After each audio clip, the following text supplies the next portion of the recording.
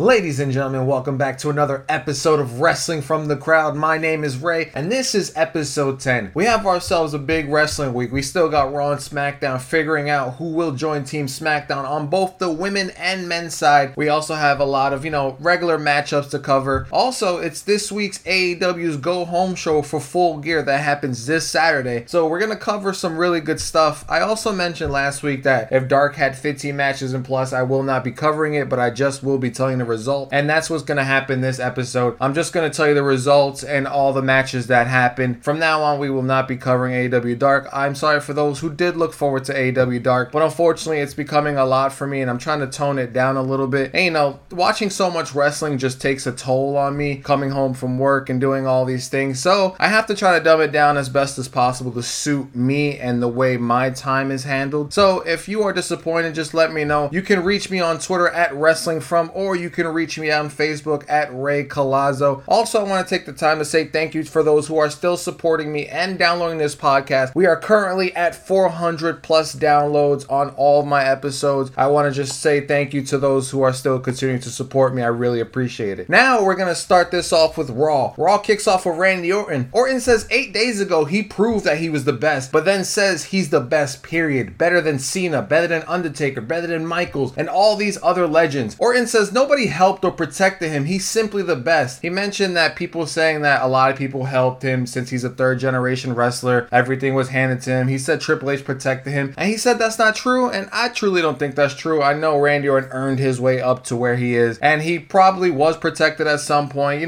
doing certain things, because things I heard about Randy Orton weren't really good things. So in a way, he probably was protected, but he earned everything he got, so I can't take that away from him. He says he's a legend, and I simply agree with that. He is a legend. Then he dares someone to step up, and then Alexa Bliss comes out. She just stands there in the ring smiling. Then Orton asks her, where is the Fiend? She then raises her hands that say play and pain on both hands. Then she puts the play hand down, leaving only pain. She says he could be here, and then the Fiend's music plays, but there was no Fiend. We see Orton turn around to receive a Claymore kick from Drew McIntyre. He says he wants his rematch. Then the Miz and Morrison try to sneak in and cash the Money in the Bank. We see them call the ref. Then Drew comes back and ends up stopping the cash in. Drew says only he will take the championship from Randy Orton. So we see Drew McIntyre foiling the Miz's plan to cash in his Money in the Bank and become WWE champion tonight. We know Drew wants that title. We know Drew wants to be the only person to beat him, and he doesn't want anyone else to do it, which makes sense. So the Miz is going to have to be a little sneaky on how he does it. He either waits till Randy and Drew McIntyre fight, or Randy and the Fiend fight, and then take advantage of it. Like I said, I don't feel like he's going to cash in on another heel. He's going to cash in on Drew McIntyre if Drew McIntyre takes the title back. That's a given. After that, they pan backstage to Miz. He says the bell never rang, so he technically didn't cash in. Then Miz and Morrison challenged Drew McIntyre to a 2-on-1 handicap match. So we're going to have to wait to see if Drew McIntyre accepts that challenge. We obviously know he will. He's not going to back down from anything. Now, we move on to the first match of the night. It's Jeff Hardy versus Elias on a guitar on a pole match. We see Elias try to have a live performance, but like always, Jeff interrupts his live performance with his own entrance. We see Jeff and Elias try to pull off that guitar immediately. Then both men try to battle for control since no one was able to pull the guitar off the pole. Jeff attempts to take the guitar. Then Elias launches a stool at him to knock him off. So we see Elias in control for now. Also, Hardy tried to build some momentum but was unable to. We see Elias then reaches for the guitar, but Hardy pulled him off. Then Jeff goes on the offense. Hardy then does a twist of fate and he climbs up to get the guitar, but Elias stops him, and then he fights off Elias. He ends up kicking Elias away. He pulls down the guitar. Then he jumps off the top rope using the guitar to hit Elias, but the guitar doesn't break. So he ends up just pinning Elias for the win. So we've seen Jeff Hardy finally picking up the win. I don't know if this rivalry is over. I don't know if you would consider it over. I don't think it's over. The fact that he wasn't able to break the guitar, I found it pretty funny because the whole point of it was,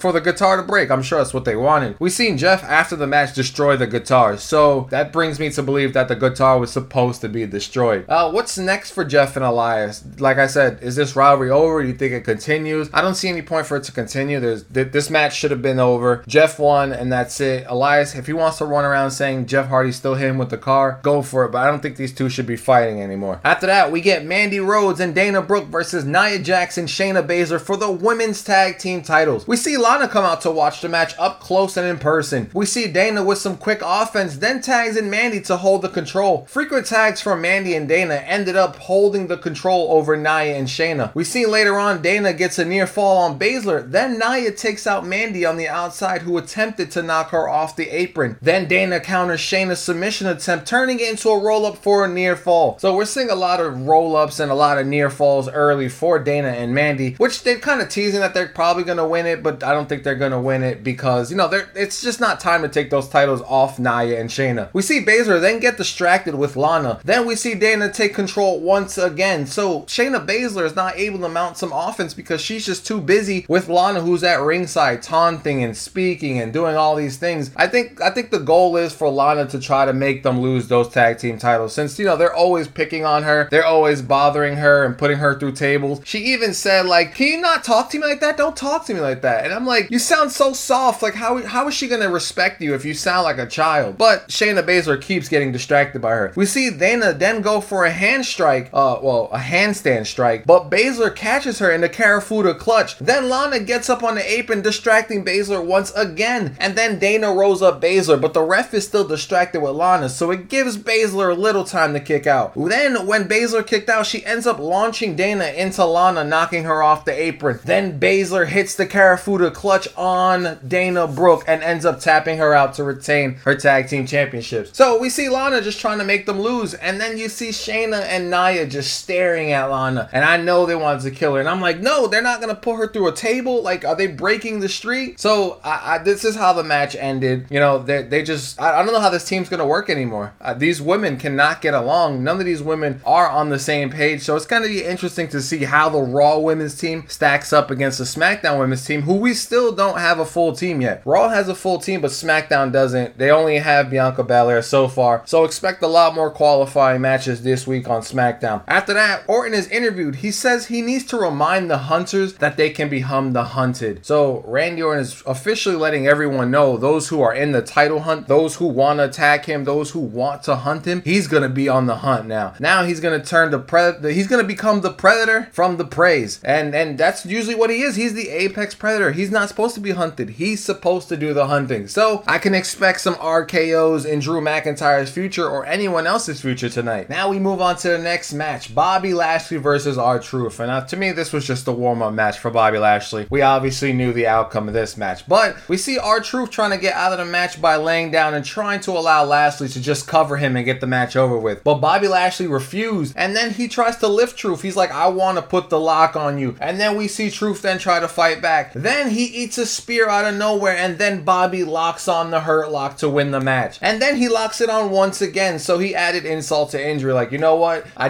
tapped him out, now I'm going to tap him out after the match. Then we seen Drew Gulak try to sneak his way into the ring to try to pin Truth for the championship, but Lashley ends up stopping him. He gut wrenches him, and then he locks on the Hurt Lock to Drew Gulak. But then Bobby Lashley throws Drew Gulak onto R-Truth, causing Truth to lose the 24/7 championship. So even though Drew Gulak didn't pin him, you know, willingly, we seen Bobby Lashley just throw his lifeless body onto Truth. And then for some reason he leaves the ring and then comes back in. I wonder if he was going to attack again, but then they were like, you know what, this is taking too long, let's just move on. And his music plays and he just stands there maniacally, and that's how that ended. So we knew that Bobby Lashley, he's going to be taking on Sami Zayn at Survivor Series, and they have a lot of history, so this is just a warm-up match for him. I wonder if Sami's going to have a warm-up match of some sort with somebody on SmackDown, or if Sami Zayn could have a title match and possibly lose it. All these Survivor Series matches are subject to change. After that, they head backstage where we see Lucha House Party. They say, Drew Gulak's a champion, let's go get him. But they turn around and end up running into AJ Styles' associate, and then they get so scared they run off. After that, Nia is asked about Lana. She says don't say her name, it upsets her. She says she thinks she can interfere in her match, then she gives her to the end of the night until her career is over. She says, you know, you got heart, you want to show me you got heart? Well, show me tonight. So I'm sure we're gonna have Lana versus Nia later. After that, we get an AJ Styles promo in the ring. He says SmackDown isn't playing around, but Raw still has an advantage because SmackDown doesn't have a leader, but Raw does. He says Raw has Captain Styles, so AJ Styles is declaring himself as the captain, even though no one else has agreed. He says then he's going to introduce his team, and first he introduces Sheamus and then Keith Lee. Keith Lee comes out, then he says AJ's not the captain, and if he thinks his guard scares him, he's wrong. Then Sheamus begins to agree and says he won't take orders from AJ. So we know both Sheamus Sheamus and Keith Lee, don't fear anybody. These guys will fight AJ Styles' guard in a heartbeat if they had to. These two are fighters, so I'm pretty sure AJ Styles' guard doesn't scare them at all. Then Braun comes out. Then he says the only thing Raw needs is a monster among men. And then Lee says, wait,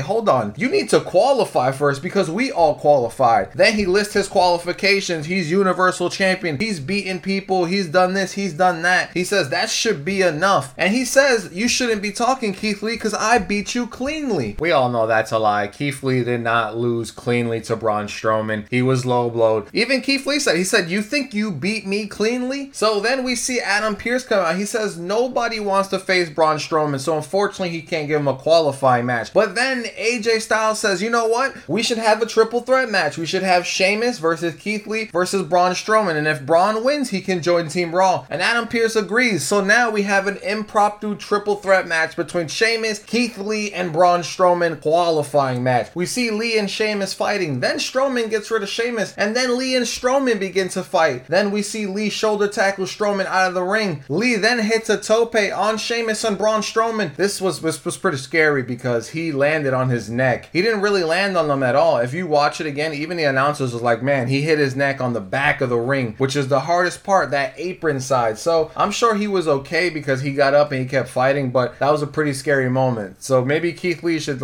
take off the diving for just a second because that was pretty dangerous. But we've seen all men battling for control with big offense. We see Strowman then try to chokeslam Lee and Sheamus on the table, but they end up countering him and launching him into the steel steps. Then they work together to hit Strowman with the steel steps, but Sheamus and his alliance didn't really go for so long, so he started to attack Lee. But Lee's strength began to prove too much for Sheamus. We seen Strowman then spear Lee and Sheamus through a barricade, and then it comes back to from commercial. We see Sheamus in control, but no man was fully able to take control. We see Sheamus get on a turnbuckle. Lee tries to take him off, but Sheamus fights it off. Then Strowman goes to the top and gets Sheamus in a suplex position. Then we see Lee go under Braun Strowman, holding him up in an electric chair position. Then all men go down. The end match was Sheamus goes for a brogue. Then Strowman takes him out of the ring. He then charges at Keith Lee, who gets him with a kick. Then a vicious clothesline. Lee then tries to finish it with the spirit bomb, but he ends up eating a brogue kick. Then Sheamus gets hit with a power slam by Braun Strowman, so we end up seeing Braun Strowman join Team Raw. So I wonder, how does everyone feel about that? How do you feel about having, Braun Strowman on Team Raw along with Keith Lee, Sheamus, and AJ Styles? That's a pretty good team. So SmackDown's really going to have to come with some hard hitters. I don't know if they're just going to do it with Jey Uso and Kevin Owens. They're probably going to add Lars Sullivan at some point. You might want to add Seth Rollins. You want to add some really big stars to that SmackDown team. After that, AJ Styles gets in the ring to cheer his team on. Then he tells them to shake hands. And then we see Lee and Strowman shake hands because Strowman was like, listen, I know we have our problems. I know we have our differences, but we need to work together to take over Team SmackDown. And they agreed, and that's how they shook hands. Then we see AJ Styles tell Sheamus to shake hands with Braun Strowman, but he refuses to shake his hand. Then he ends up hugging him, and then Sheamus backs away and ends up bro kicking Braun Strowman out the ring. Then Lee knocks out Sheamus, and then Styles does the same to Keith Lee. So Team Raw, all of Team Raw's teams right now are not really on the same page. So that's an advantage for SmackDown. SmackDown, hopefully they can get their stuff together and be able to work together, because Raw right now are having some struggles. We head backstage where Garza's talking about his feelings for his true love, and then he says he misses that irresistible smile, and we all know it's Lana, and then he holds a Rhodes up. So I don't know what they're trying to do with Angel Garza. They're trying to give him a romance angle, all this BS. When he should be wrestling, they want to give him all these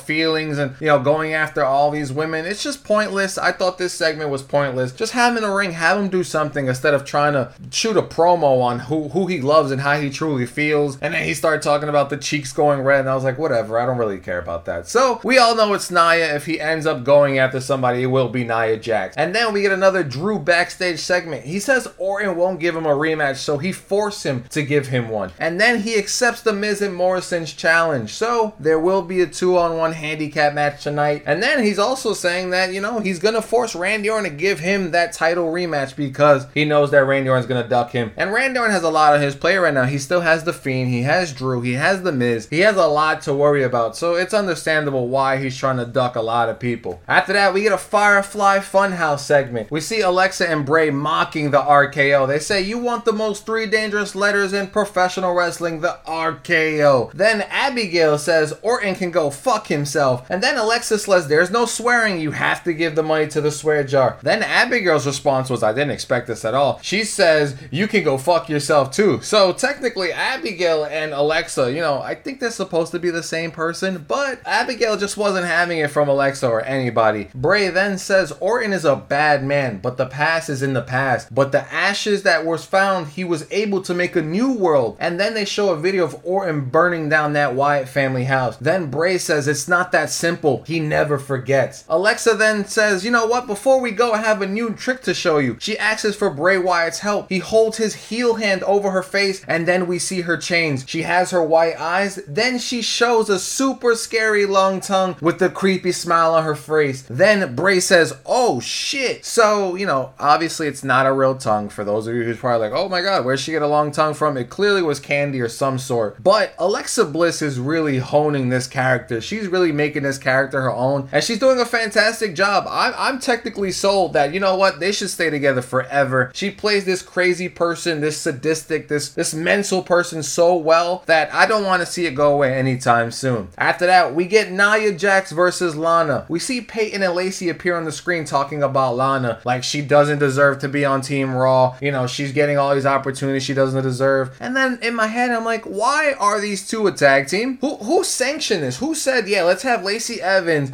and Peyton Royce be a tag team? Someone back there said, yeah, let's break up the Iconics and let's put Peyton Royce with Lacey Evans, which absolutely makes no sense. But I guess that's what they want to do. That's terrible writing on WWE's part. So we also see Shayna Baszler clearing off the announce table early, so the streak will probably remain alive. We see Lana then come out. She looks like she's not worried, but then you know she's really afraid. We see Nia dominating early. Lana tried to mount some offense but eats a clothesline. Then Nia goes for the pin, but she ends up breaking her own pin to beat her up some more. Then she goes for another pin and then breaks it up once again. She then tells Lana to quit, and then she hits a Samoan drop for the win after Lana refused to quit. We see Nia is gonna put Lana through a table, but Lana tries to fight it off, but that doesn't work. Nia ends up throwing her into the barricade and then puts her through the announce table for the 7th time in a row. So this gimmick is going over well. I mean, we've seen Lana go through a table every week for 7 weeks so far. I say we just keep it going. Let's just not stop it at 7. Let's just keep going. After that, we see an MVP lounge. We see Bobby sending a message to Sammy. He tells him no more games. He's gonna put his ass to sleep. He may be an international champion, but Bobby Lashley hones the US champion, which is all that he needs. Then MVP talks about that they took care of Retribution. It's time they collect their payment, and they want it in the form of tag team gold. Then the New Day interrupt. We see Xavier say he's a big fan of Bobby. He used to get in trouble for staying up late to watch his matches. And when you think about it, like, dang, Bobby has been wrestling for that long. To have Xavier Woods as a child watching Bobby Lashley, that means Bobby Lashley has been in this business for a long time. And then we see them compliment the whole Hurt Business except Cedric Alexander. We see Kofi says he's held more titles than the Hurt Business combined. Then he says he held the WWE Championship and Bobby hasn't. Then MVP says he lost it in 5 seconds to Brock Lesnar. Even though your championship reign was something to talk about, it was something monumental, you still ended up losing it. MVP then says Bobby Lashley could beat that record and beat him in shorter time than Brock did. And then Kofi makes a Bobby and Lana joke. Then MVP warns the New Day, but New Day don't get the message and they keep mocking the Hurt Business. So let me know, do you think that the Hurt Business is going to be tag team champions? Do you think they're going to take off them titles from the New Day? I feel like they should. I feel like the Hurt Business has been stars since the COVID era started, and they deserve those titles. They have held the show multiple times through the year, so I would give them the titles and take it off the New Day. So we have the New Day versus the Hurt Business. We see Xavier Woods start off hot, and then Shelton took control of Kofi once he got tagged in. We see Cedric get tagged in to continue the control on Kofi, but then Kofi tags in Woods once again for the hot tag. Wood then goes up to the top, and Shelton knocks him off to take control after tossing him into the barricade. Wood then tries to build some momentum, but he can't. But then he ends up countering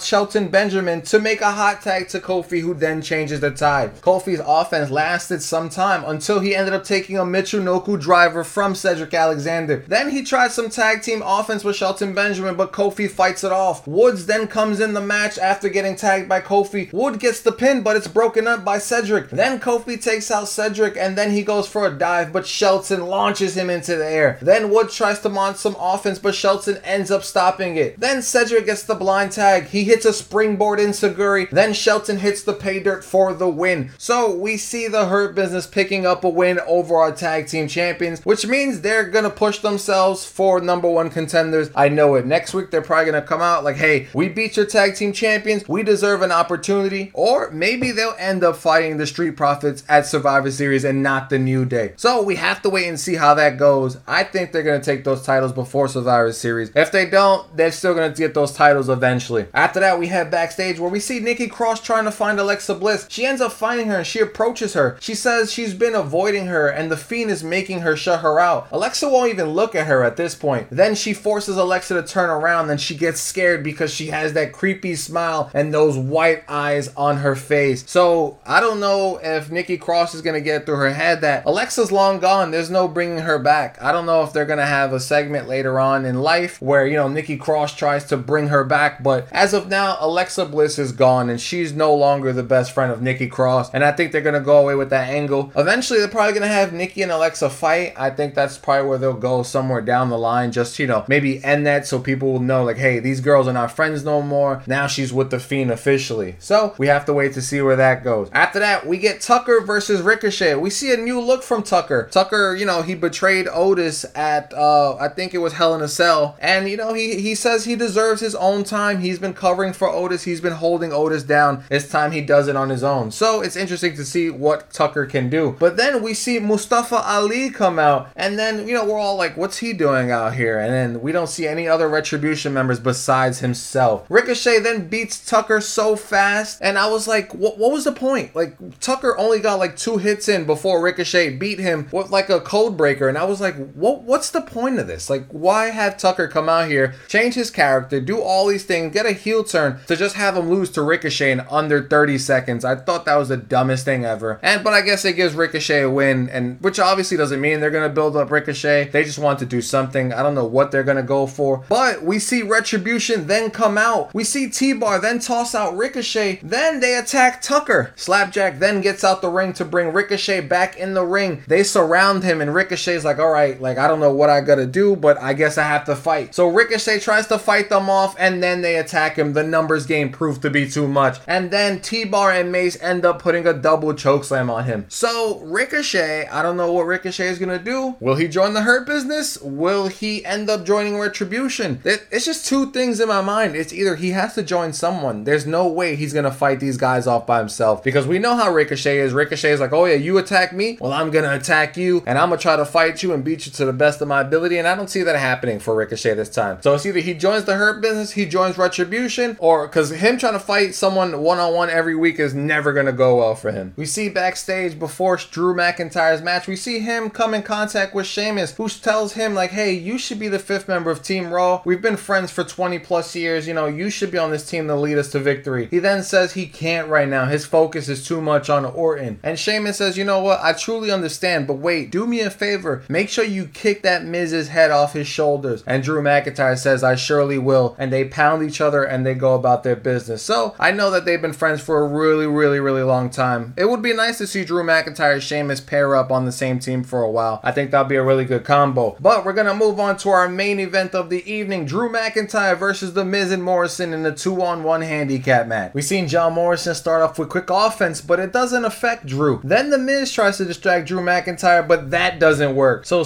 far, Drew seems to be focused, you know, not getting distracted by this 2-on-1, but the numbers game catch up to Drew eventually, but just not for long. We see frequent tags from The Miz and John Morrison, which gained them control. They ended up holding the control for a while. They took the fight to the outside. They ended up throwing Drew McIntyre into the ring post and then the barricade. We then see Miz place his foot on Drew McIntyre's throat and choke him for a little bit on the outside. But then the match spills back into the ring where we see Drew McIntyre build momentum. But then out of nowhere, Miz hits the skull-crushing finale while Drew McIntyre was distracted with John Morrison. Then Drew kicks out. We see Drew then pushes Miz into Morrison. Then he hits a future shock on Miz. He sets up for the Claymore, but Morrison ends up pulling the Miz out the ring. Then Drew does a tope on both of the men. He then rolls Miz back into the ring and then hits a Claymore for the win. So Drew McIntyre picks up the win over the Miz and Morrison. But after the match, we see Randy Orton hit an RKO out of nowhere. He then stares at Drew McIntyre, but then we can hear The Fiend laughing and then Raw goes off the air. So The Fiend is not far behind. Drew McIntyre is not far behind. Randy Orton took care of Drew tonight, but The Fiend is still lurking behind him. So we have to wait and see how these three men are going to fight it out for the WWE Championship. So overall this week Raw wasn't that bad. We got some good segments. We got a new player on Team Raw and Braun Strowman. They need one more member. I don't know who that last member can be, so we'll just have to wait to see. I think they still have one more week before Survivor Series, so they're going to end up having that fifth man. Also, Alexa Bliss and Bray Wyatt, I love this story. I love where it's going. Hopefully we get to see Alexa Bliss capture the World Women's Championship, because I think she can truly hold that belt. Once again, she's held it many times before, but her new character really deserves a new championship, and that belt deserves to go somewhere else. Also, I want to see The Miz cash in this Money in the Bank briefcase. I hate waiting for it. Yes, it's my favorite wrestler, and I want to see him champion. I hate waiting to see him cash for it. Like I said, I hope they don't go the Baron Corbin route and make him, end up losing like some dumb, stupid segment that they probably eventually thought about or will think about. So let's just hope that he cashes it in successfully. But overall, Raw this week was okay. It wasn't that great, but it did fill in a lot of the blanks that we needed to fill. Now we're gonna move on to NXT. NXT this week kicked off with Ember Moon versus Dakota Kai. We know Dakota Kai attacked Ember Moon last week, which is how this match came about. We see both women exchanging holds early. Ember takes control after winning a shoving match between her and Kai. Then Ember is pulling Kai by the hair from the outside, but Kai ends up pulling her into the ring post to take control. We see Ember Moon mount some offense. She lifts and slams Kai with one arm. We see Kai then had an armbar to build momentum. We see then Moon goes for a suicide dive. She hits the first, then she goes for a second, and Dakota Kai moves out the way. We see both women then battling for control late match. Both lock on submissions, but no one was able to get the victory. The end match was Ember builds a ton of momentum. Then she goes up to the top. We see Gonzalez get involved and distract Ember Moon, allowing Kai to deliver a big boot and a finisher to win the match. So it was surprising that Dakota Kai won this match. I didn't think Dakota Kai was going to win at all. I thought this match was going to be Ember, all Ember, but it wasn't. So they kind of switched it up on everybody. For everybody who thought it was Ember, you got fooled, because I thought it was all Ember. But I guess they're still trying to build up Dakota Kai. They're not going to allow Ember Moon to just come in and take her shine. Dakota Kai has earned her way in the women's division on NXT, and she does deserve a title shot. No one can deny that. No one can take that away from her. She has earned that shot. After that, we head backstage where Cameron Grimes is being interviewed. We can see that he's still scared from his haunted House of Horror match with Dexter Lumis. He's all jumpy. He even sees the ref that was the zombie in the corner. So he's still jumpy from that match. I think I like the fact that he's still playing off that match. It shows that that match really brought over and dragged into the next week. It shows that it also had a mental effect on Cameron Grimes. So he probably won't mess with Dexter Lumis anymore. After that, there was another segment with Shotzi Blackheart. They were told she gets to choose her own opponent since she was the host of Halloween Havoc, and she chooses to go against Toni Storm. So tonight we will have Toni Storm versus Shotzi Blackheart. The next match on the card was Kushida versus Cameron Grimes. We see a quick start from both men until Kushida takes control with quick grapples. Kushida begins to attack the arm of Grimes so that way he can set up that hoverboard lock later on the match. We see Grimes then take control through picture-in-picture. Then Kushida tries to build some momentum, but Grimes ends up stopping it very quickly. Then once again we see Kushida begin to build momentum, but then both men end up battling for control late in the match. We see both Kushida and Grimes knock out the ref. Then Kushida puts Grimes in the hoverboard lock. He ends up tapping, but there's no official to call the match. Then Grimes hits a Spanish fly, then pins, but there's still no referee, so we cannot have a decisive winner. Then last week's zombie ref comes out and Grimes gets scared, and then that distraction allowed Kushida to lock on the hoverboard lock for the win. So we see that ref once again playing a part in Cameron Grimes matches, and Cameron Grimes, like I said earlier, he's still scared of this ref. He still thinks he's a zombie. Even throughout the match, Cameron Grimes was looking around like, are there any zombies lurking? So he's still going through that psychological trauma, but we see Kushida pick up the win, and Kushida's very hot right now. Kushida has the hot hand, and I see him challenging for a title soon, maybe at a takeover or something else. I feel like he's going to go after the North American Championship, maybe not Finn Balor's championship, even though we haven't seen Finn Balor in such a long time, but I feel like he's going to get a championship opportunity soon. After that, they go to an Io Shirai video package. Io says there's one last challenge she has to face to prove. This is her challenge. She wants to face Rhea Ripley for the NXT Women's title. So we're going to see Io Shirai versus Rhea Ripley for the world title. And we haven't seen these two go one-on-one since WrestleMania. WrestleMania, there was a triple threat match between her, Charlotte, and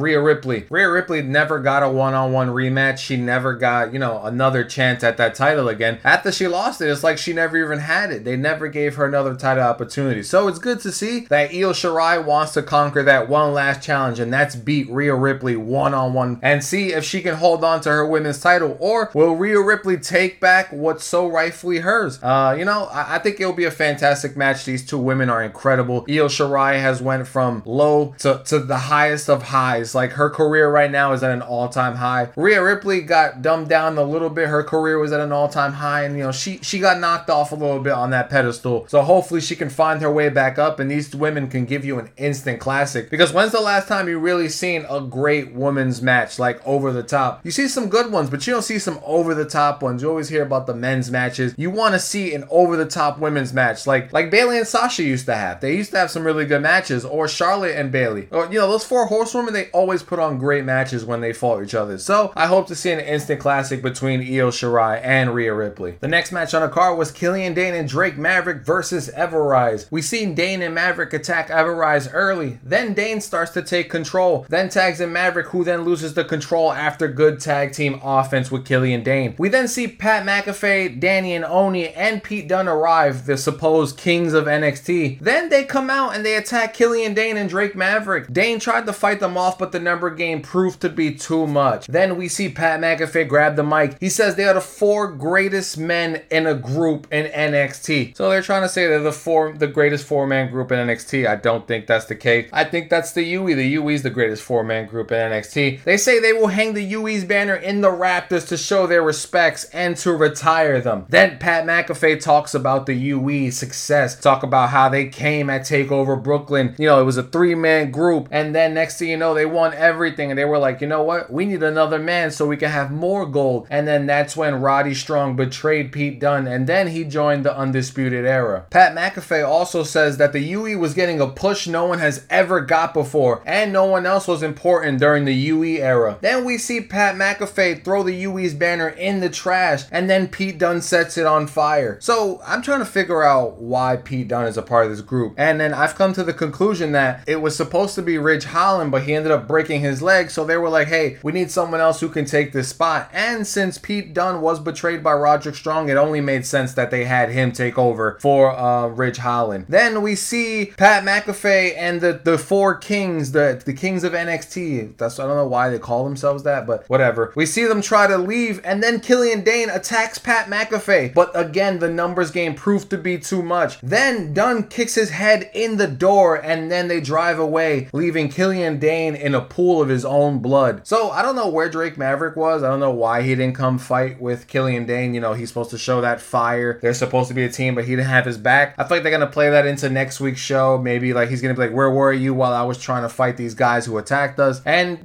Dane's a fighter. I know he's not going to let these guys just go away. There was no UE tonight, so that's pretty interesting. I don't know if they're going to save that for sometime big, or they're just going to hold off on the UE for a little bit to have these guys just grow on the crowd. So we'll just have to wait and see where that goes. Next, we get a Johnny Gargano segment. Johnny says he's the first ever Triple Crown champion and the first ever two-time North American champion. Johnny says people says he hates wheels, but he loves them as he plays a board game. I think he was playing Life. Then the Scream character calls him and says he's in the house. Johnny then says, I know, you're right next to me. Go, it's your turn. Then Johnny Gargano announces that next week he will defend his North American championship, and he will defend it successfully, not like before. We all know he lost that North American championship on his first title defense. He had the little Sasha Banks effect. So he says this time he's going to prove everybody wrong, and he's going to hold that title. Now, I don't know if it's going to be Bronson Reed or it's a mystery opponent, but whoever it is, it should be Bronson Reed. Should he take that title off him? No. So then in that case, maybe it shouldn't be Bronson Reed. Maybe it should be someone who's in the back and never got a chance at the North American Championship and who could put on a good match with Johnny Gargano. Who knows? Maybe we'll see Austin Theory come back and challenge him for that title. I think that maybe,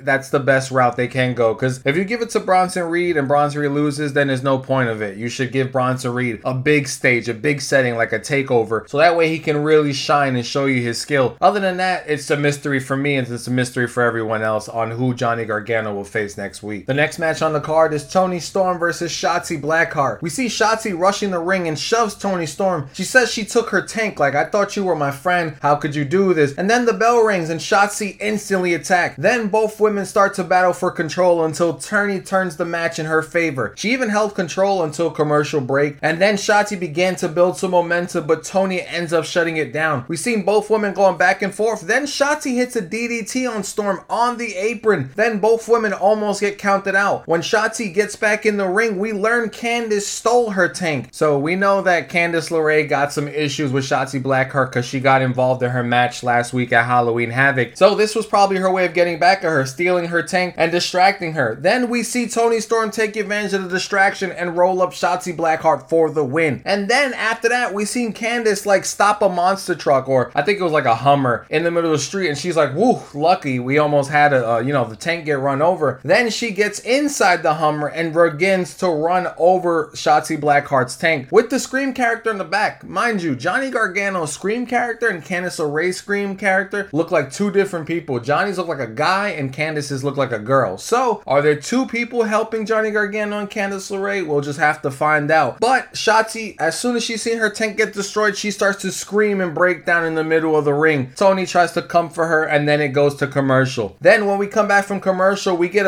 something that happened earlier. We see Jake Atlas come out his car and attack Legado del Fantasma with a crowbar. And then when they were about to attack him, he ends up getting back in his car and driving off. So Jake Atlas still has a score to settle with Legado del Fantasma. Then we get a Thatcher Thatch camp. This week's lesson, reversals. We see Timothy Thatcher lock on a guillotine and then, instantly tap out the guy. I don't even know his name. I didn't get his name at all. I didn't get last week's guy's name either. I think it was like Andrew or Andy, something like that. But then we see him be like, okay, now it's time to learn the counter to it. He ends up countering the guy and putting him inside a Kimura lock, and he holds on to it. So he's starting to abuse this student. And then we see him lock on another hold after he tells his student, okay, now your turn. And then he does like an ankle lock and he holds on to it as his student taps. Then we see the student from last week, Andrew, attack him, and then we see Timothy start to flee. So I don't know if this student last week is going to be something new in NXT, but I feel like him and Thatcher are going to have like a little feud now since Timothy Thatcher out here abusing students and telling, hey, listen, I'll teach you this, but you got to take some pain, and not just regular pain. I got to hold the submission more than 30 seconds so that way you can feel what it feels like. So we know that now Timothy Thatcher will probably go against last week's student and Andrew, Andy, whatever his name is. After that, we get a backstage segment with Xia Li. They say that the letters from Boa are from her family. Then we see William Regal bring a letter for her, and then she reads it and instantly asks William Regal for a match with Raquel Gonzalez next week. So we're still trying to figure out, what are these letters saying? I know they're from her family, but is Boa holding them hostage? What's Boa doing to her family that now she needs to win these matches? We have to wait and see. There's a lot of things we have to wait and see for. I feel like that's my catchphrase now. We'll just have to wait and see, because clearly that's all we ever have to do when it comes to WWE. After that segment, we learn that Rhea Ripley accepts Io Shirai's challenge. She said, you might not be afraid of this nightmare, but everyone's afraid of something, and this nightmare is coming for you. So we now see Io Shirai versus Rhea Ripley. I don't know when it's going to happen, but it's going to happen, and it's going to be an exciting match. Now we move on to the main event of the evening. It's Tommaso Ciampa versus the Velveteen Dream. We seen a new entrance gear for Tommaso Ciampa. He looked like he had some like sacred mask and like this pharaoh looking attire. I thought it was pretty cool. We see the Dream tried to attack early but failed, and then Ciampa takes control. Then the fight spills to the outside. We see Ciampa truly hurt by the cast. He gets a lump over his eye and he starts to bleed from under his eye. So I don't know if the Dream inadvertently or maybe by accident hit him with that cast, but his eye was like swollen, and I thought that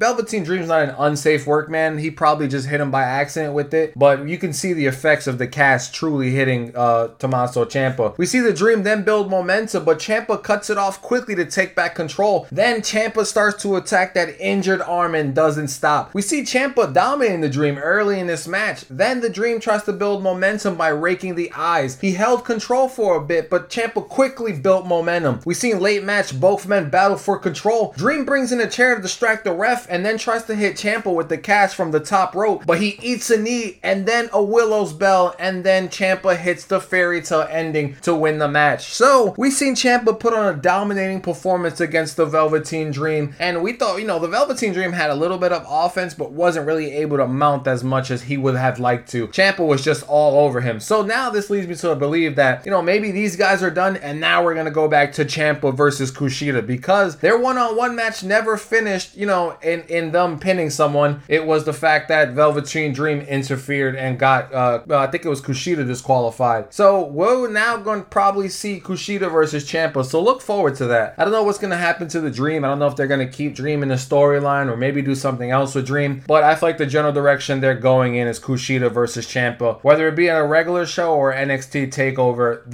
it's going to happen eventually. And the winner of that match will probably go on to face Johnny Gargano or Finn Balor for their titles. So that concludes NXT. NXT this week was really good. I feel like, Ciampa is finally getting that shine. I think Ciampa's going to go and turn babyface. I think he's going to stray away from that heel since now NXT has a lot more heels than they do baby faces. So look forward to seeing Ciampa turn babyface eventually. I'm also excited for the Io Shirai Rhea Ripley match whenever that happens. Also, I want to see what the UE's response is to the four kings of NXT and to see if this will be such a rivalry that people really want to invest themselves into. And I hope it is, because the UE is such a great four-man group, and the kings of NXT could be. They have really good guys. They have Pat McAfee who can speak. They have Oni and Danny who are really good tag team guys, and they have Pete Dunne. What else can I say about Pete Dunne? So I have to wait and see, and I look forward to everything that NXT has to offer, and hopefully we get a lot more answers next week. Now we move on to NXT UK. And before I start NXT UK, I want to mention now they're shutting down the UK once again, I believe, because COVID. So I don't know if NXT UK is going to hold off for a lot longer, or maybe this might be their final episode of the week, or they might have 2 other tapings done, so that way when the UK actually closes, they have 2 shows left. I don't know how that's going to work, but hopefully they don't close down NXT UK, but they most likely will if they're going to close down the whole UK. I have to look more into it to see what's the real reason behind it. I'm assuming it's COVID related, so we'll just have to keep our eye on it to see where it goes from there. And UK is talking about Walter versus Ilja Dragunov. They said that was the match of the year. That's probably one of the best matches NXT UK has put on. They got a lot of tweets. They started off the show showing a lot of tweets and a lot of people responding to the match, and it was a gruesome match. It was a really great match, and I think that put NXT at the top. So now we're going to start off with our first match of the evening, which was Gallus versus Sam Gradwell and Pretty Deadly. We see Mark Coffey get the best of Sam Stoker early. Then he tags in Wolfgang to continue the control. We see Joe Coffey then get tagged in, who wrestles for the first time in many months. We see Gradwell had control until he began to taunt Joe Coffey, who then launches him with the shoulder tackle. Then we see Wolfgang and Mark Coffey do the same thing to Pretty Deadly. Late in the match, we see Pretty Deadly begin to build momentum, but Wolf's strength stopped it. Then Mark is tagged in and he loses the control of the match to frequent tags by Pretty Deadly and Sam Gradwell. We see Gradwell then distract himself with Joe Coffey. Then Mark Coffey hits him with a Russian leg sweep, then tags in Joe Coffey, who is hot. Joe Coffey ends up holding the control. He ends up hitting Sam with a vicious discus clothesline to pick up the win for Gallus. So his first match back in months, and it's the same for Sam Gradwell. Sam Gradwell was injured. He tore like so many parts in his knee that he was out for 2 years. So he got a terrible return, but Joe Coffey got a great return and a win. So it's gonna be a really good year for Gallus, I think. Gallus is still the tag team champions. I don't see them losing it anytime soon because, of what's going on. And I see Joe Coffey is gonna win the UK title in the future. It may not be now, but it's gonna be in the future. We also learned that Rampage Brown signs with NXT UK. For those of you who don't know Rampage Brown, he was big on the independent scene. He was really big in Progress Wrestling. So if you don't know who he is, you should check him out. He's really good, and he's gonna bring a lot of talent to NXT UK. After that, we get Aaliyah versus Ginny. We've seen Aaliyah mount quick offense until a vicious Irish whip from Ginny to take control. We see James try to mount some offense, but it was unable to. Then Ginny hits a rolling Liger kick for the win. So this match wasn't even maybe 5 minutes until Ginny ends up winning this match. And I know most of you are probably like, yeah, this guy doesn't like Ginny. I still don't like Ginny. I think she's boring, and I think that there's a lot of other better women on that brand who's way better deserving than Ginny. After the match, we see Ginny cut a promo. She says all women lack that killer instinct, and then she says Piper thinks she should be at the top. Then we see Piper and Evans come out and they go face to face. Then we hear a maniacal laugh and we see Kaylee Ray come out, and she says, she holds what all women want. She says it's gold, it's shiny, it's heavy, it's the UK Women's Championship. We all know that. Then she slides in a chair in the ring and says, let's see who has that killer instinct. We then see Ginny smack Piper Nevins, who then delivers a vicious headbutt, then uses the chair on Ginny. We see James trying to plead with Piper, who then gets hit with the Piper driver. Then she hits another Piper driver on Ginny onto the chair. Then she chases Kaylee Ray. During the break, they say Jenny ends up catching Kaylee Ray, and the officials have to break it up. Then we learn in 2 weeks Piper Nevins will get another shot at Kaylee Ray for the UK Women's Championship in a Falls Count Anywhere match, and I think it's going to be another great match because that first match was really good. It ended off of the knee injury, and that, she took advantage of Piper Nevins having that little bit of concern about her leg. So we're going to see this match happen again. I think it's going to be a really good one. Now we move on to the main event of the evening, Noam Dar versus A-Kid in the semifinals of the Heritage Cup. We seen in round one, it was a quick technical start for both men. We seen both men feeling each other out, but no one able to take control. We learned in this tournament, that's how the first round always goes. All the guys always try to feel each other out. In round two, we see A-Kid building momentum early in the round until he goes up to the top rope. Then we see Noam Dar knock him off by his legs. Then we see Dar take control. In the last seconds of the round, we see A-Kid lock on a submission to end the round with Dar saved by the bell. In the round three, we see both men battling for control. This round, both men had a very quick start, so it was a really fast-paced early third round. We see Dar hits a back elbow, then goes for the pin. He gets a near fall, then Dar locks on an omoplata submission to verbally tap out A-Kid. So we see Noam Dar pick up the first fall. In round four, Dar attacks the legs of A-Kid early. Then the leg becomes his focus of the match. We see A-Kid build up some momentum. He tries to get Dar in a sleeper, but Dar ends up dropping it to attempt the roll-up, which Kid counters into his own unique pin attempt to get the win. So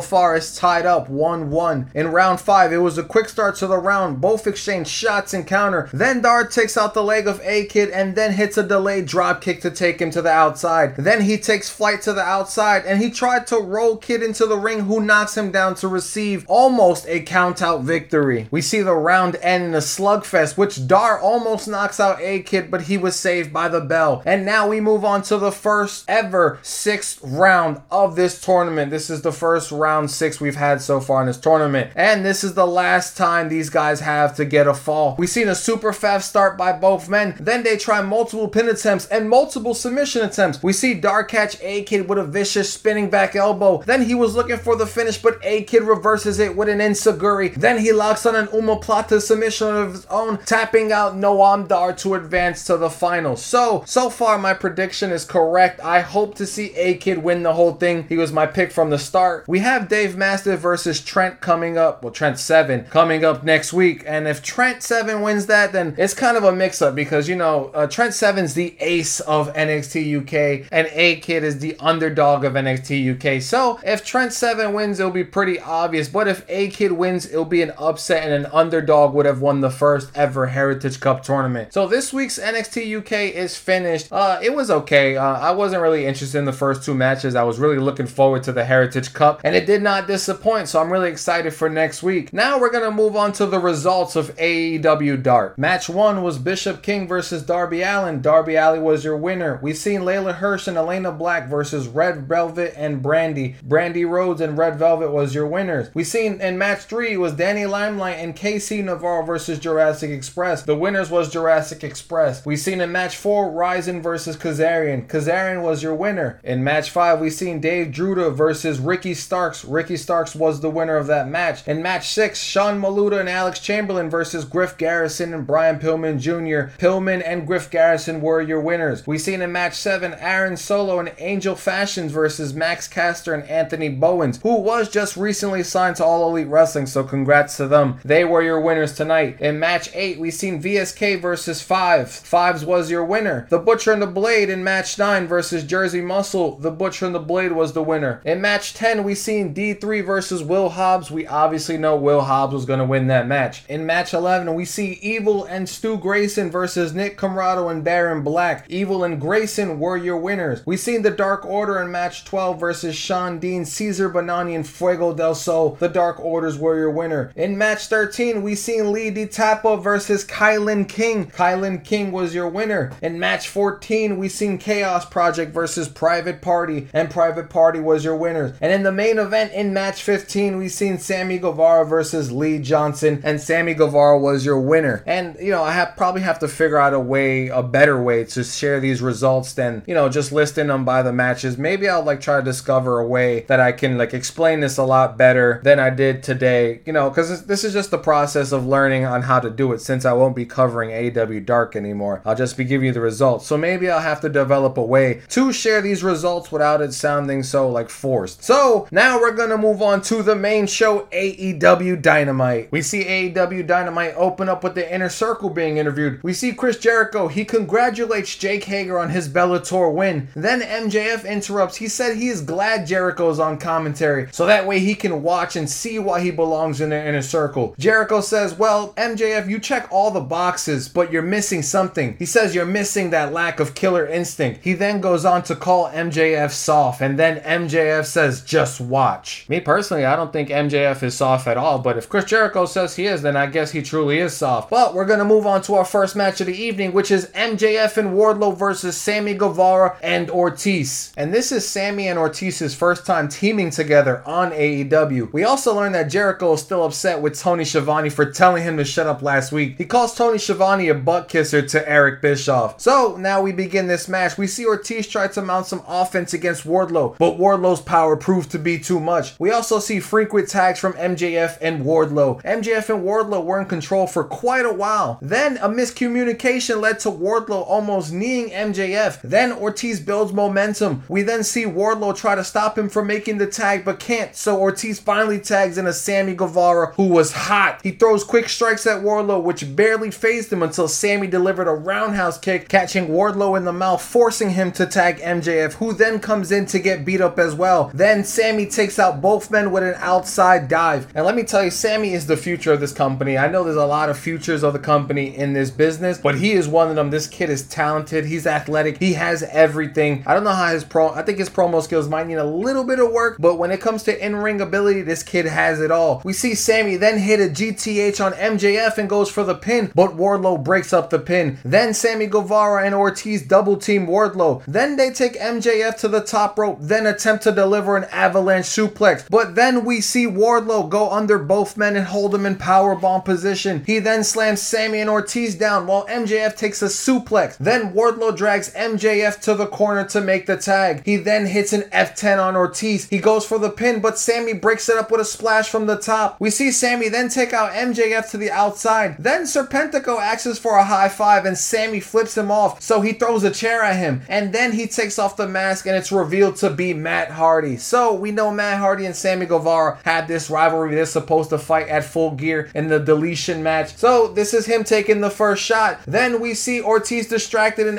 MJF locks on the salt of the earth onto Ortiz, tapping him out. So we see MJF and Wardlow pick up the win. And then when MJF is walking up the ramp, he attacks Jericho after the match, who gets up smiling. So I guess Jericho's trying to see like, maybe he's not that soft. MJF is also trying to prove to Jericho he's not soft, and I think he's gotten that point across. Then we move on to a Tony Schiavone interview with Kenny Omega. He asks Omega, people want to see this. Is this what you want? Omega says, this is my tag team partner. We have a lot of history. This is something the people want. And then Omega asks, was it really that obvious it would be me and Hangman in the finals? Then he says he was destined to win and become world champion. So Kenny Omega, I'll answer this question for you. It was hella obvious. We knew it was supposed to be you and Hangman in the finals, and that's exactly what we got. It was as obvious as could be. It was in plain sight. Stevie Wonder could have seen it. So let me know who you got winning at Full Gear. Do you have Kenny Omega walking away with the win, or Hangman Adam Page walking away with the win? I'm ready to hear what you guys have to say. Now we move on to the next match, which was Trent versus Miro. We learned that Miro was Trent's young boy, and a young boy means a mentor. It's just like New Japan, the Young Lions. I guess Miro was Trent's young lion. I looked it up. I didn't see any information on Trent being his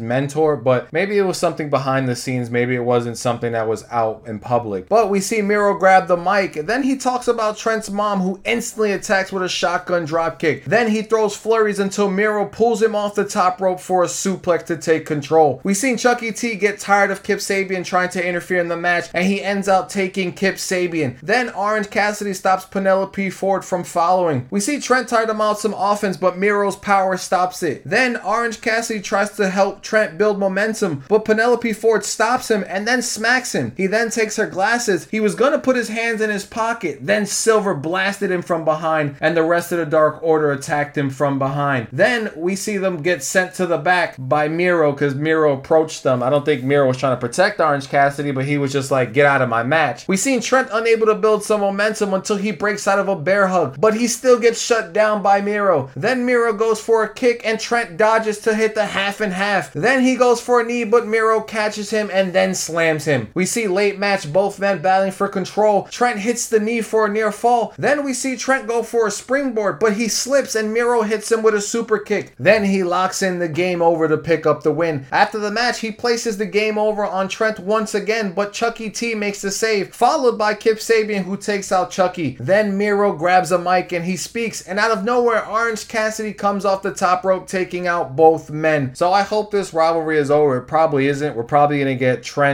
Chucky T versus Kip Sabian, and then maybe a tag team match between those two before this is actually over. Now we move on to a JR interview with Hangman. Hangman says he feels good about him and Omega. He knew it would be him and Omega, just like we all knew, in the finals. Hangman says he's not nervous. He knows all of Omega's moves. Then JR says he thinks he's lying. Then Hangman admits he's nervous, but who wouldn't be when you're in the finals fighting for an opportunity to get the world championship? So Hangman is nervous, but he says he knows Omega, and that's where he's not wrong. They've been together for so long. They've had feuds in Japan. They've had a lot of history, and this is going to be a really good match. But Hangman, obviously, like we did, knew it was coming. And if Hangman wins it, I'll be surprised. If Omega wins it, then we'll know that Omega was supposed to win this whole thing. But I truly think Omega's going to win it. If Hangman wins it, it's just to throw us off, because most of us probably know this tournament was designed for Omega. And if Omega wins, we just already knew that the results was this. He's the cleaner. He's not going to come back to this gimmick to start losing. This gimmick, the whole grand entrance, the PWI Insider 2019 Wrestler of the Year, like stuff like that, he's not going to lose if at Full Gear. I truly believe he's not. Now we move on to the next match, which is the Young Bucks versus Private Party. We see before the match, Taz comes out. He says Hobbs is wasting his time. Then he says he stood outside of Tony Khan's office, who apparently was unavailable. He also mentions that Cage is 10-1. It says that 1 doesn't count because he never tapped or submitted. He also then says that Brian Cage is ranked number 1 and he isn't getting a match at Full Gear for the AEW title. He also mentions that Ricky Starks isn't ranked and he's won the last 10 of his matches. And that's kind of strange too. I wonder why Ricky Starks isn't ranked either. He should at least be in that TNT television title picture. We see Starks say it's unfair they don't have a match at Full Gear. He says Cody and Darby are spoiled. Then Team Taz is getting worked. Taz then says FTW will make their presence felt at Full Gear. So at Full Gear, something's going to happen. Either someone's going to get attacked, whether it be Cody or Moxley, or whoever takes the title, whether it be Darby or Eddie Kingston. So FTW will make their presence felt, so look out for that. Now we see Private Party make their entrance with Matt Hardy, but then out of nowhere, Sammy Guevara hits the twist of fate on Matt Hardy. So we know Matt Hardy attacked him earlier in the show, and Sammy finally got his revenge on Matt Hardy. Then the Young Bucks come out, and we see that Matt Jackson is still limping, so he's playing on this leg injury, but he says he's fine for Full Gear, so we'll still see the Young Bucks versus FTR at Full Gear. So the match finally begins. We see a quick start from Nick Jackson. The Bucks show great tag team offense even though Matt is hurt. Matt hits a tope and hurts his ankle once again. I don't think he should be going for topes. That's just dangerous. We see Quinn then make the bland tag on Cassidy to gain control, then tags in Nick, but Private Party's offense proved to be too much at the moment. We see the Bucks build momentum after knocking Isaiah off the top rope to the ramp, then taking advantage of Mark Quinn with their world-class tag team offense. We see Quinn then reverse the Meltzer driver, taking out both Bucks, and then hesitating because of Matt's ankle caused him to lose advantage once again. We see Isaiah gets the hot tag, changing the tide of the match. Then Nick builds offense to try and tag Matt, who still wasn't on his feet, so Nick charges back to Quinn, who then counters, placing him to the top rope, and then they hit the gin and juice. Then they go for the pin, but Matt Hardy breaks it up. We see Quinn go for a shooting star. Nick moves, and then Matt hits a spear out of nowhere. Then Nick takes out Isaiah Cassidy with the super kick. Then we see Nick hit Quinn with a knee for a near fall. The end match was the Bucks hit the BTE trigger for the win. Then FTR came after the match to attack the Young Bucks. They try to wrap Matt's leg in a chair once again, and they force Nick to watch. Then we see Hangman make the save, and followed behind him was Kenny Omega. We see the Bucks and FTR going back and forth exchanging words. Then we see Kenny Omega and Hangman Adam Page do a fist bump, and then their attention goes to FTR, and I guess Hangman had a change of mind, and then he spins Kenny Omega around, and then they go face to face, and Kenny Omega just looks like, hey, listen, I don't want no problems, we're not here for that. So we don't really get a huge build up for Full Gear between these two, but that doesn't take away from the match. But I know that FTR and the Young Bucks are going to be a good match, especially since if the Young Bucks lose, they can never challenge for those tag titles again, which brings me to believe that they are going to win at Full Gear. Now we move on to the Moxley and Kingston face-to-face, and it was announced that if him and Moxley fight, there will be no match at Full Gear. I also want to point out that Moxley has been holding this title for 249 days plus, so he's held this title for a long time. I don't know if he's going to hold it for a whole year. I don't think he is. Like I said, I feel like Eddie Kingston should win it at Full Gear, so we'll just have to wait and see for that. Before I go through this face-to-face between Mox and Kingston, I just want to point out this is probably one of the most real promos that AEW has put out. I don't even think this is a scripted promo. I think these two men are really sitting here shooting on each other, and that's what makes this so great. So we're gonna start this off. Kingston kicks Tony Schiavone out the ring. Then he goes nose to nose with Moxley. He says, "You think this is a game? I'm gonna take that title from you." He says the AEW championship is important. This is why he wasn't able to have kids. This is why he can't make his mama proud. But when he wins it, he's gonna give that mom his title and she'll understand why. And then he says this is why he became a sellout and became everything he hated. He says it's too late for him. Mox can't save him. Then Mox goes on to say loyalty is a bitch. He's been burned over and over again, but he never thought he'll be burned by Eddie. He says he was happy for Eddie, but Eddie says you weren't happy for me. Then Mox says he was happy for you and happy for your mother. And that's when Eddie Kingston's like, don't talk about my mother. Then John said he sat at her table. He said grace with her. He made a promise to her that he will look after Eddie and always have his back. Then Mox says, I guess I failed and broke that promise. And at this point, Eddie Kingston got his back turned. He's mumbling to himself. He is heated right now. Mox says that the loudest is usually the weakest, and Kingston has been real loud. Mox then goes on to say Kingston will lose, and after 18 years, he'll show that he didn't deserve it at all. And he made a promise to his mom he can't keep. Then Kingston says, you better be ready to kill me. Mox says Eddie will be alone with his ego, and that's a lonely place. He will quit. So this promo was amazing from both men. It felt real, and the hype for this match is incredible. These two men are real life friends. These two men have grown up in the business together, and these two are going to pull on a hell of a match, whether it's not high flying. This is just going to be a slugfest in general, and I'm truly hyped for this match. Then we get an announcement from Pac. He says he's been gone for 7 months. He's getting better every day. He's getting stronger, faster, much more better. And then he doesn't even hint his return. It just like ends immediately. We see him with like 10,000 of himself,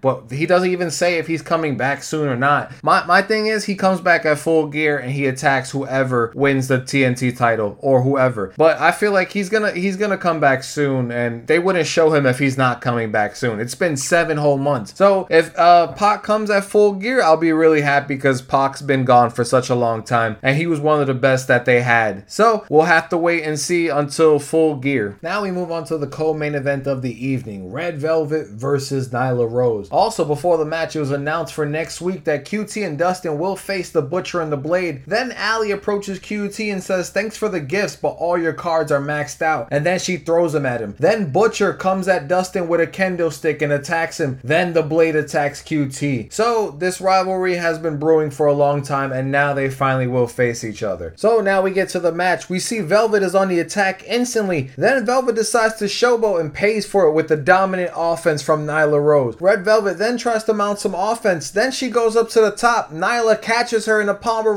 position and then hits her with the Beast Bomb. She goes for the pin but breaks her own pin. She then stares at Sheeta and bows and then steals Sheeta's finisher, which is that running knee. Then she pins Red Velvet and stares down Sheeta. Then we see Vicky Guerrero grab a mic. She says it's sad that Red Velvet comes out with Brandy Rhodes and still can't get a win. Then calls Brandy Chief Bullshit Officer. Vicky then approaches Sheeta and she says that Tony Khan forced her to accept Nyla's challenge. Then Sheeta got tired of Vicky's crap, so she grabs her. Then Nyla Rose attacks, and then both women start slugging it out. So they're building up this match for Sheeta and Nyla Rose at Full Gear. I think it's going to be a really good match. Do we see the reign of Sheeta end and a new reign begins in Nyla Rose? Will Nyla Rose be the first 2-time women's AEW champion? I believe she'll be the first. I don't think anyone else has won it more than her. I believe it was Rio who was our inaugural champion, then Nyla Rose won it, and then Sheeta. So yeah, if Nyla Rose does win it again, she will be the 2-time AEW women's champion, and that's a big accomplishment. And now we learn that Rey Fenix and Pentagon Jr. will go again, and they will have a rematch in 2 weeks. So I knew they were going to build on this brother thing, and they're going to fight once again. It's going to be a really good match. Now we move on to the main event of the evening. Cody and the Gun Club versus Dark Order. We see Darby Allin, he gets a video package of him hitting a car with a skateboard, and then he runs over someone wearing a Cody face mask. So they're truly building up this match between Cody and Darby Allin. But now we're back to the match. We see Cody and Silver lock up. Then Silver tries to knock Cody off his feet with a shoulder charge. It doesn't work, so then he slaps Cody, who goes on the attack. Then tags in Austin to hold the control. We see Silver's distract Austin Gunn with a kick to allow 10 to take control with the spine buster. Then the Dark Order holds control through picture-in-picture with frequent tags. We see Billy Gunn come in to change the title of the match. Then he hits a famouser on 10, then goes for the pin, but John Silvers breaks it up. And then Cody takes out both Silver and Cabana. Then Cody hits a tope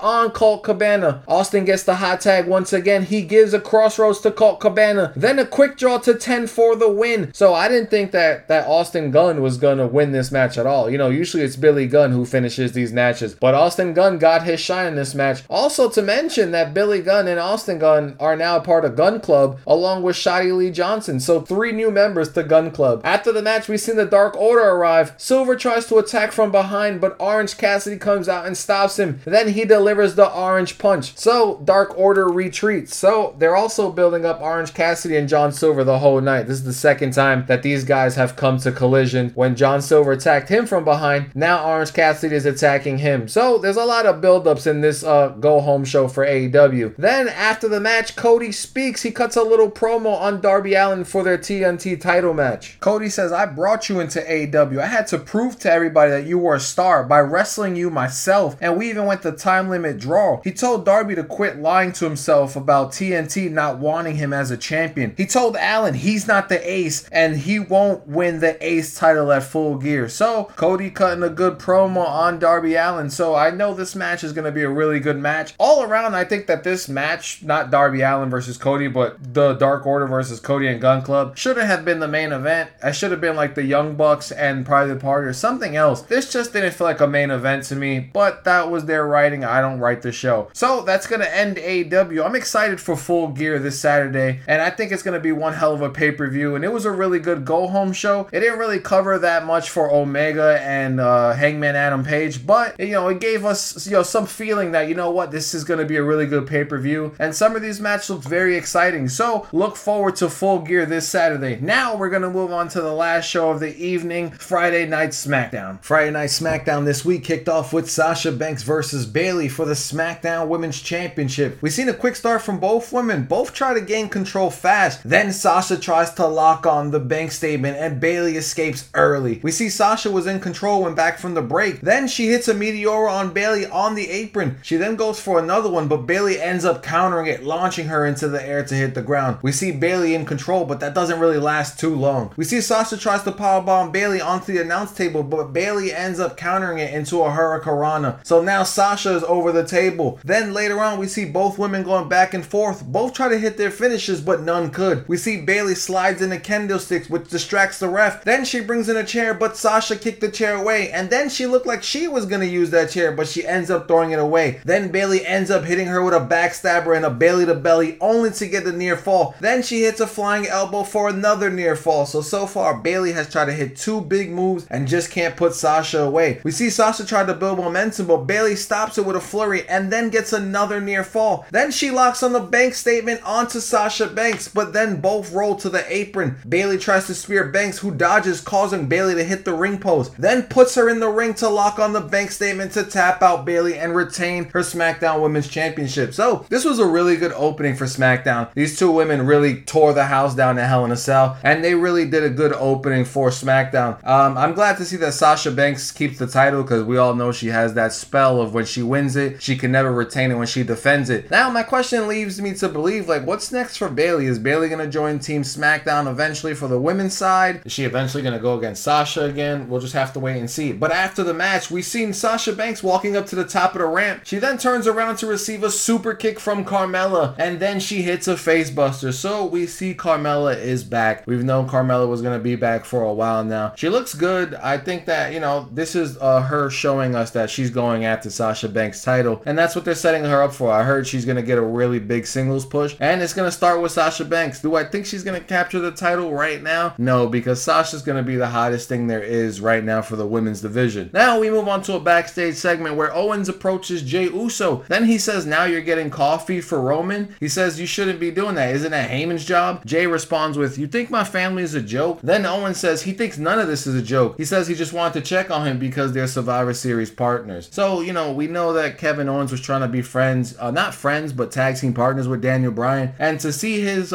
future tag team partner getting beat up viciously like Jey did, I think that kind of hurts Kevin Owens and it kind of pisses him off. So he is poking some fun at Jey Uso because now he technically is Roman's slave. Now we move on to a Jey Uso exclusive interview. They begin by showing a recap of all of Jey Uso, all that he's been doing since he started being with Roman, and they also show his vicious attack on Daniel Bryan. We also learned that Jey continued the attack off the air last week, so I didn't know what happened because last time they ended Smackdown, he was just on the announce table still punching him. But it turns out he was put onto a gurney and then Jey Uso just threw him off and kept assaulting him. So that lasted a lot longer than we all thought. Jey Uso then goes on to say he did what he had to. He says he considers Daniel Bryan a friend, but he ain't blood. Then says family's forever. We then hear Kayla Braxton say, you're right, family is forever unless you don't fall in line and do what Roman tells you to do. Otherwise, you're out of the family. Then Jey says everyone got jokes today. Then Heyman comes out of nowhere and says, did Roman authorize this interview? And then tells Jey Roman wants to speak with him. Then Kayla says, I guess Heyman's got a better spot in the family than you do. So we see Kayla Braxton not caring. She's on savage mode today and just don't care about sparing Jey Uso's feelings because everybody knows what he's doing is wrong, but no one really understands what he's going through because like he said, this is family. This is family business and no one's truly gonna understand. After that, we get another backstage segment where Rey is trying to contact Aaliyah but can't seem to get a hold of her. Then Dominic says, your match is next. What are you doing? He says, have you seen your sister? Dominic says, I haven't seen Aaliyah at all either. Rey then asks Dominic to go get his gear, but when Dominic leaves, Baron Corbin attacks Rey Mysterio. Then Dominic ends up running back, but by the time Dominic runs back, Baron Corbin is already long gone. Now we shift over to another backstage segment. Paul Heyman tells Jey he has to run everything by Roman. Then Jey says, then let's go talk to him. Heyman says he'll get him. Then Roman comes out and asks, why are you doing an interview with Kayla? Roman says there's a chain of command. Then says, what's up with Owens? Jey responds, he was just making jokes. Then Roman says, you're gonna let him disrespect our family and drag our name? Jey then says he will handle it and then leaves. Roman then asks Heyman if he knew about this, what was happening. Heyman responds, I only knew as it was happening. Then Roman says, you're supposed to know everything. You're supposed to handle everything so I don't have to. Then he tells Heyman to find Adam Pearce. They're gonna handle this KO problem. So we're probably gonna have a KO versus Jey Uso match because Roman Reigns is demanding Paul Heyman to find Adam Pearce. And I don't know why Adam Pearce controls both brands. I don't know. Can somebody explain that to me? I truly still don't know why. After that, we move on to the next match of the card. Baron Corbin versus Rey Mysterio in a qualifying match for Team Smackdown. We see Mysterio doesn't have his wrestling gear on. That's because, Baron Corbin attacked him before he can even get his wrestling gear. Also, this is Rey Mysterio's first match back from that injury he had a while ago. So it's going to be interesting to see how he copes with that coming back from that injury. We see Rey Mysterio try to attack early but eats a spine buster. Then Corbin takes control. Corbin tries to crash Mysterio into the steel steps, but Rey moves. Then Corbin smashes into the steps himself. Then we see Rey begin to build momentum. We hear Seth Rollins' music, who then watches him from the ramp, but Corbin was still unable to take control. We see Corbin build some momentum, but then Rey Mysterio bites Corbin to build some well-needed momentum. The end match was Corbin takes out Dominic Mysterio. Then Mysterio dimes on Corbin to check on his son. He then takes Corbin back into the ring. He hits the 619 and then Rollins starts to attack Dominic Mysterio. So we see Rey Mysterio leave the ring to attack Rollins. Then Buddy and Aaliyah come down and Rey yells at him to get out of here. And then he goes into the ring to receive an end of days. So Corbin now joins Team Smackdown. And with Corbin joining Team Smackdown, this kind of feels like, he's the Sheamus of Team Smackdown. Now, in my opinion, I don't think Team Smackdown right now is shaping up to beat Team Raw unless they get some big players. So we'll just have to wait and see if there's some more qualifying matches for the rest of the night. Well, like we suspected, we have KO versus Jey Uso announced for later on tonight. Now we move on to the next match, which is Natalya versus Zelina Vega versus Ruby Riott in a qualifying match. We saw women try to get the advantage early, but no one was really able to take full control. Natalya then locks on a sharpshooter. Then Zelina Vega reaches the ropes, but Natalya ends up pulling her away to hold it on even longer. Then we see Ruby Riott slide in the ring to lock on an armbar. At the same time, Natalya has a sharpshooter. And for some reason, Natalya lets it go and Ruby Riott taps out Zelina Vega. Now Ruby Ruby Riott is a part of the Team Smackdown for the women's side, but now where does that leave Liv Morgan? Is Liv Morgan going to have herself a qualifying match maybe next week, maybe sometime eventually before Survivor Series? Because I know these two have to be in this match together. There's 2 tag teams on Raw, so there has to be a tag team for SmackDown. Now we move on to a backstage segment. We see Big E playing a board game with somebody in the back for money. He ends up winning. Then we hear the Street Profits come around the corner yelling Big E rocks. Then they ask him if he want to come hang out with them in the Champions Lounge. Then Big E accepts. Then Big E says, oh, I get it. Y'all trying to get the scoop. Then he pulls the Street Profits in close and says, if you lay down, Woods and Kofi won't beat you up so bad. Then they all look so serious when they get back up. Then they all start laughing out of nowhere. Then we see Billie Kay come out of nowhere laughing as well. She then says, if you need an inside scoop on Raw, I was on that brand. Then Angelo Dawkins says, we were on that brand at the same time as you. So I thought that was a pretty funny segment. They clearly don't know what to do with Billie Kay right now, so they're just doing anything with her at the moment. Now we move on to the next match, which is Otis versus Seth Rollins in a qualifying match for the men's team at this year's Survivor Series. We see Rollins try to get the advantage early, then he tries to Irish whip Otis, who doesn't budge at all. Then Otis Irish whips Seth Rollins and then sets him up to hit a spine buster. Then we see Seth Rollins roll out to catch a break. We then see Murphy come out. Then Seth looks very shocked. We also see backstage that Aaliyah, Dominic, and Rey Mysterio are all watching and they look shocked as well. We see Seth Rollins then roll back in the ring, but he was unable to build some momentum. Then we see Murphy and Otis stare off, and then Corey Graves said it's like looking in a funhouse mirror, and then him and Cole just break character constantly laughing. I thought that was hilarious. I died with it because all you can do is just picture just having Murphy just stand there looking at Otis. It was like looking at a reflection. I thought it was hilarious. Really good segment. I'm glad that this moment happened. We see Otis then taking Seth Rollins' attacks. Then he finally goes on attack. We see Otis going for his finish, but Buddy steps up on the apron. Seth is shocked. Then Otis tries to attack Murphy, who dodges. Seth Rollins ends up super kicking Otis and giving him a curb stomp. So we see Seth Rollins now joining Team SmackDown at Survivor Series. And this is a really good addition for Team SmackDown. Now they have Jey Uso, they have Baron Corbin, Seth Rollins, and Kevin Owens. That seems like to be a pretty good team so far. I think their last member is going to be Lars Sullivan. Quote me on that because I think that's truly going to be the final guy. There's 2 big guys on Team Raw in Braun Strowman and Keith Lee. SmackDown needs a really big guy, and he's the only real big guy they have. Besides Otis, but he already had his qualifying match, so he's pretty much out the picture. After Seth Rollins' match, he catches up to Buddy Murphy in the back. He tells Murphy, tell me this is not what I think I saw. And then Buddy says, Messiah, disciple. Then Rollins says, please wait,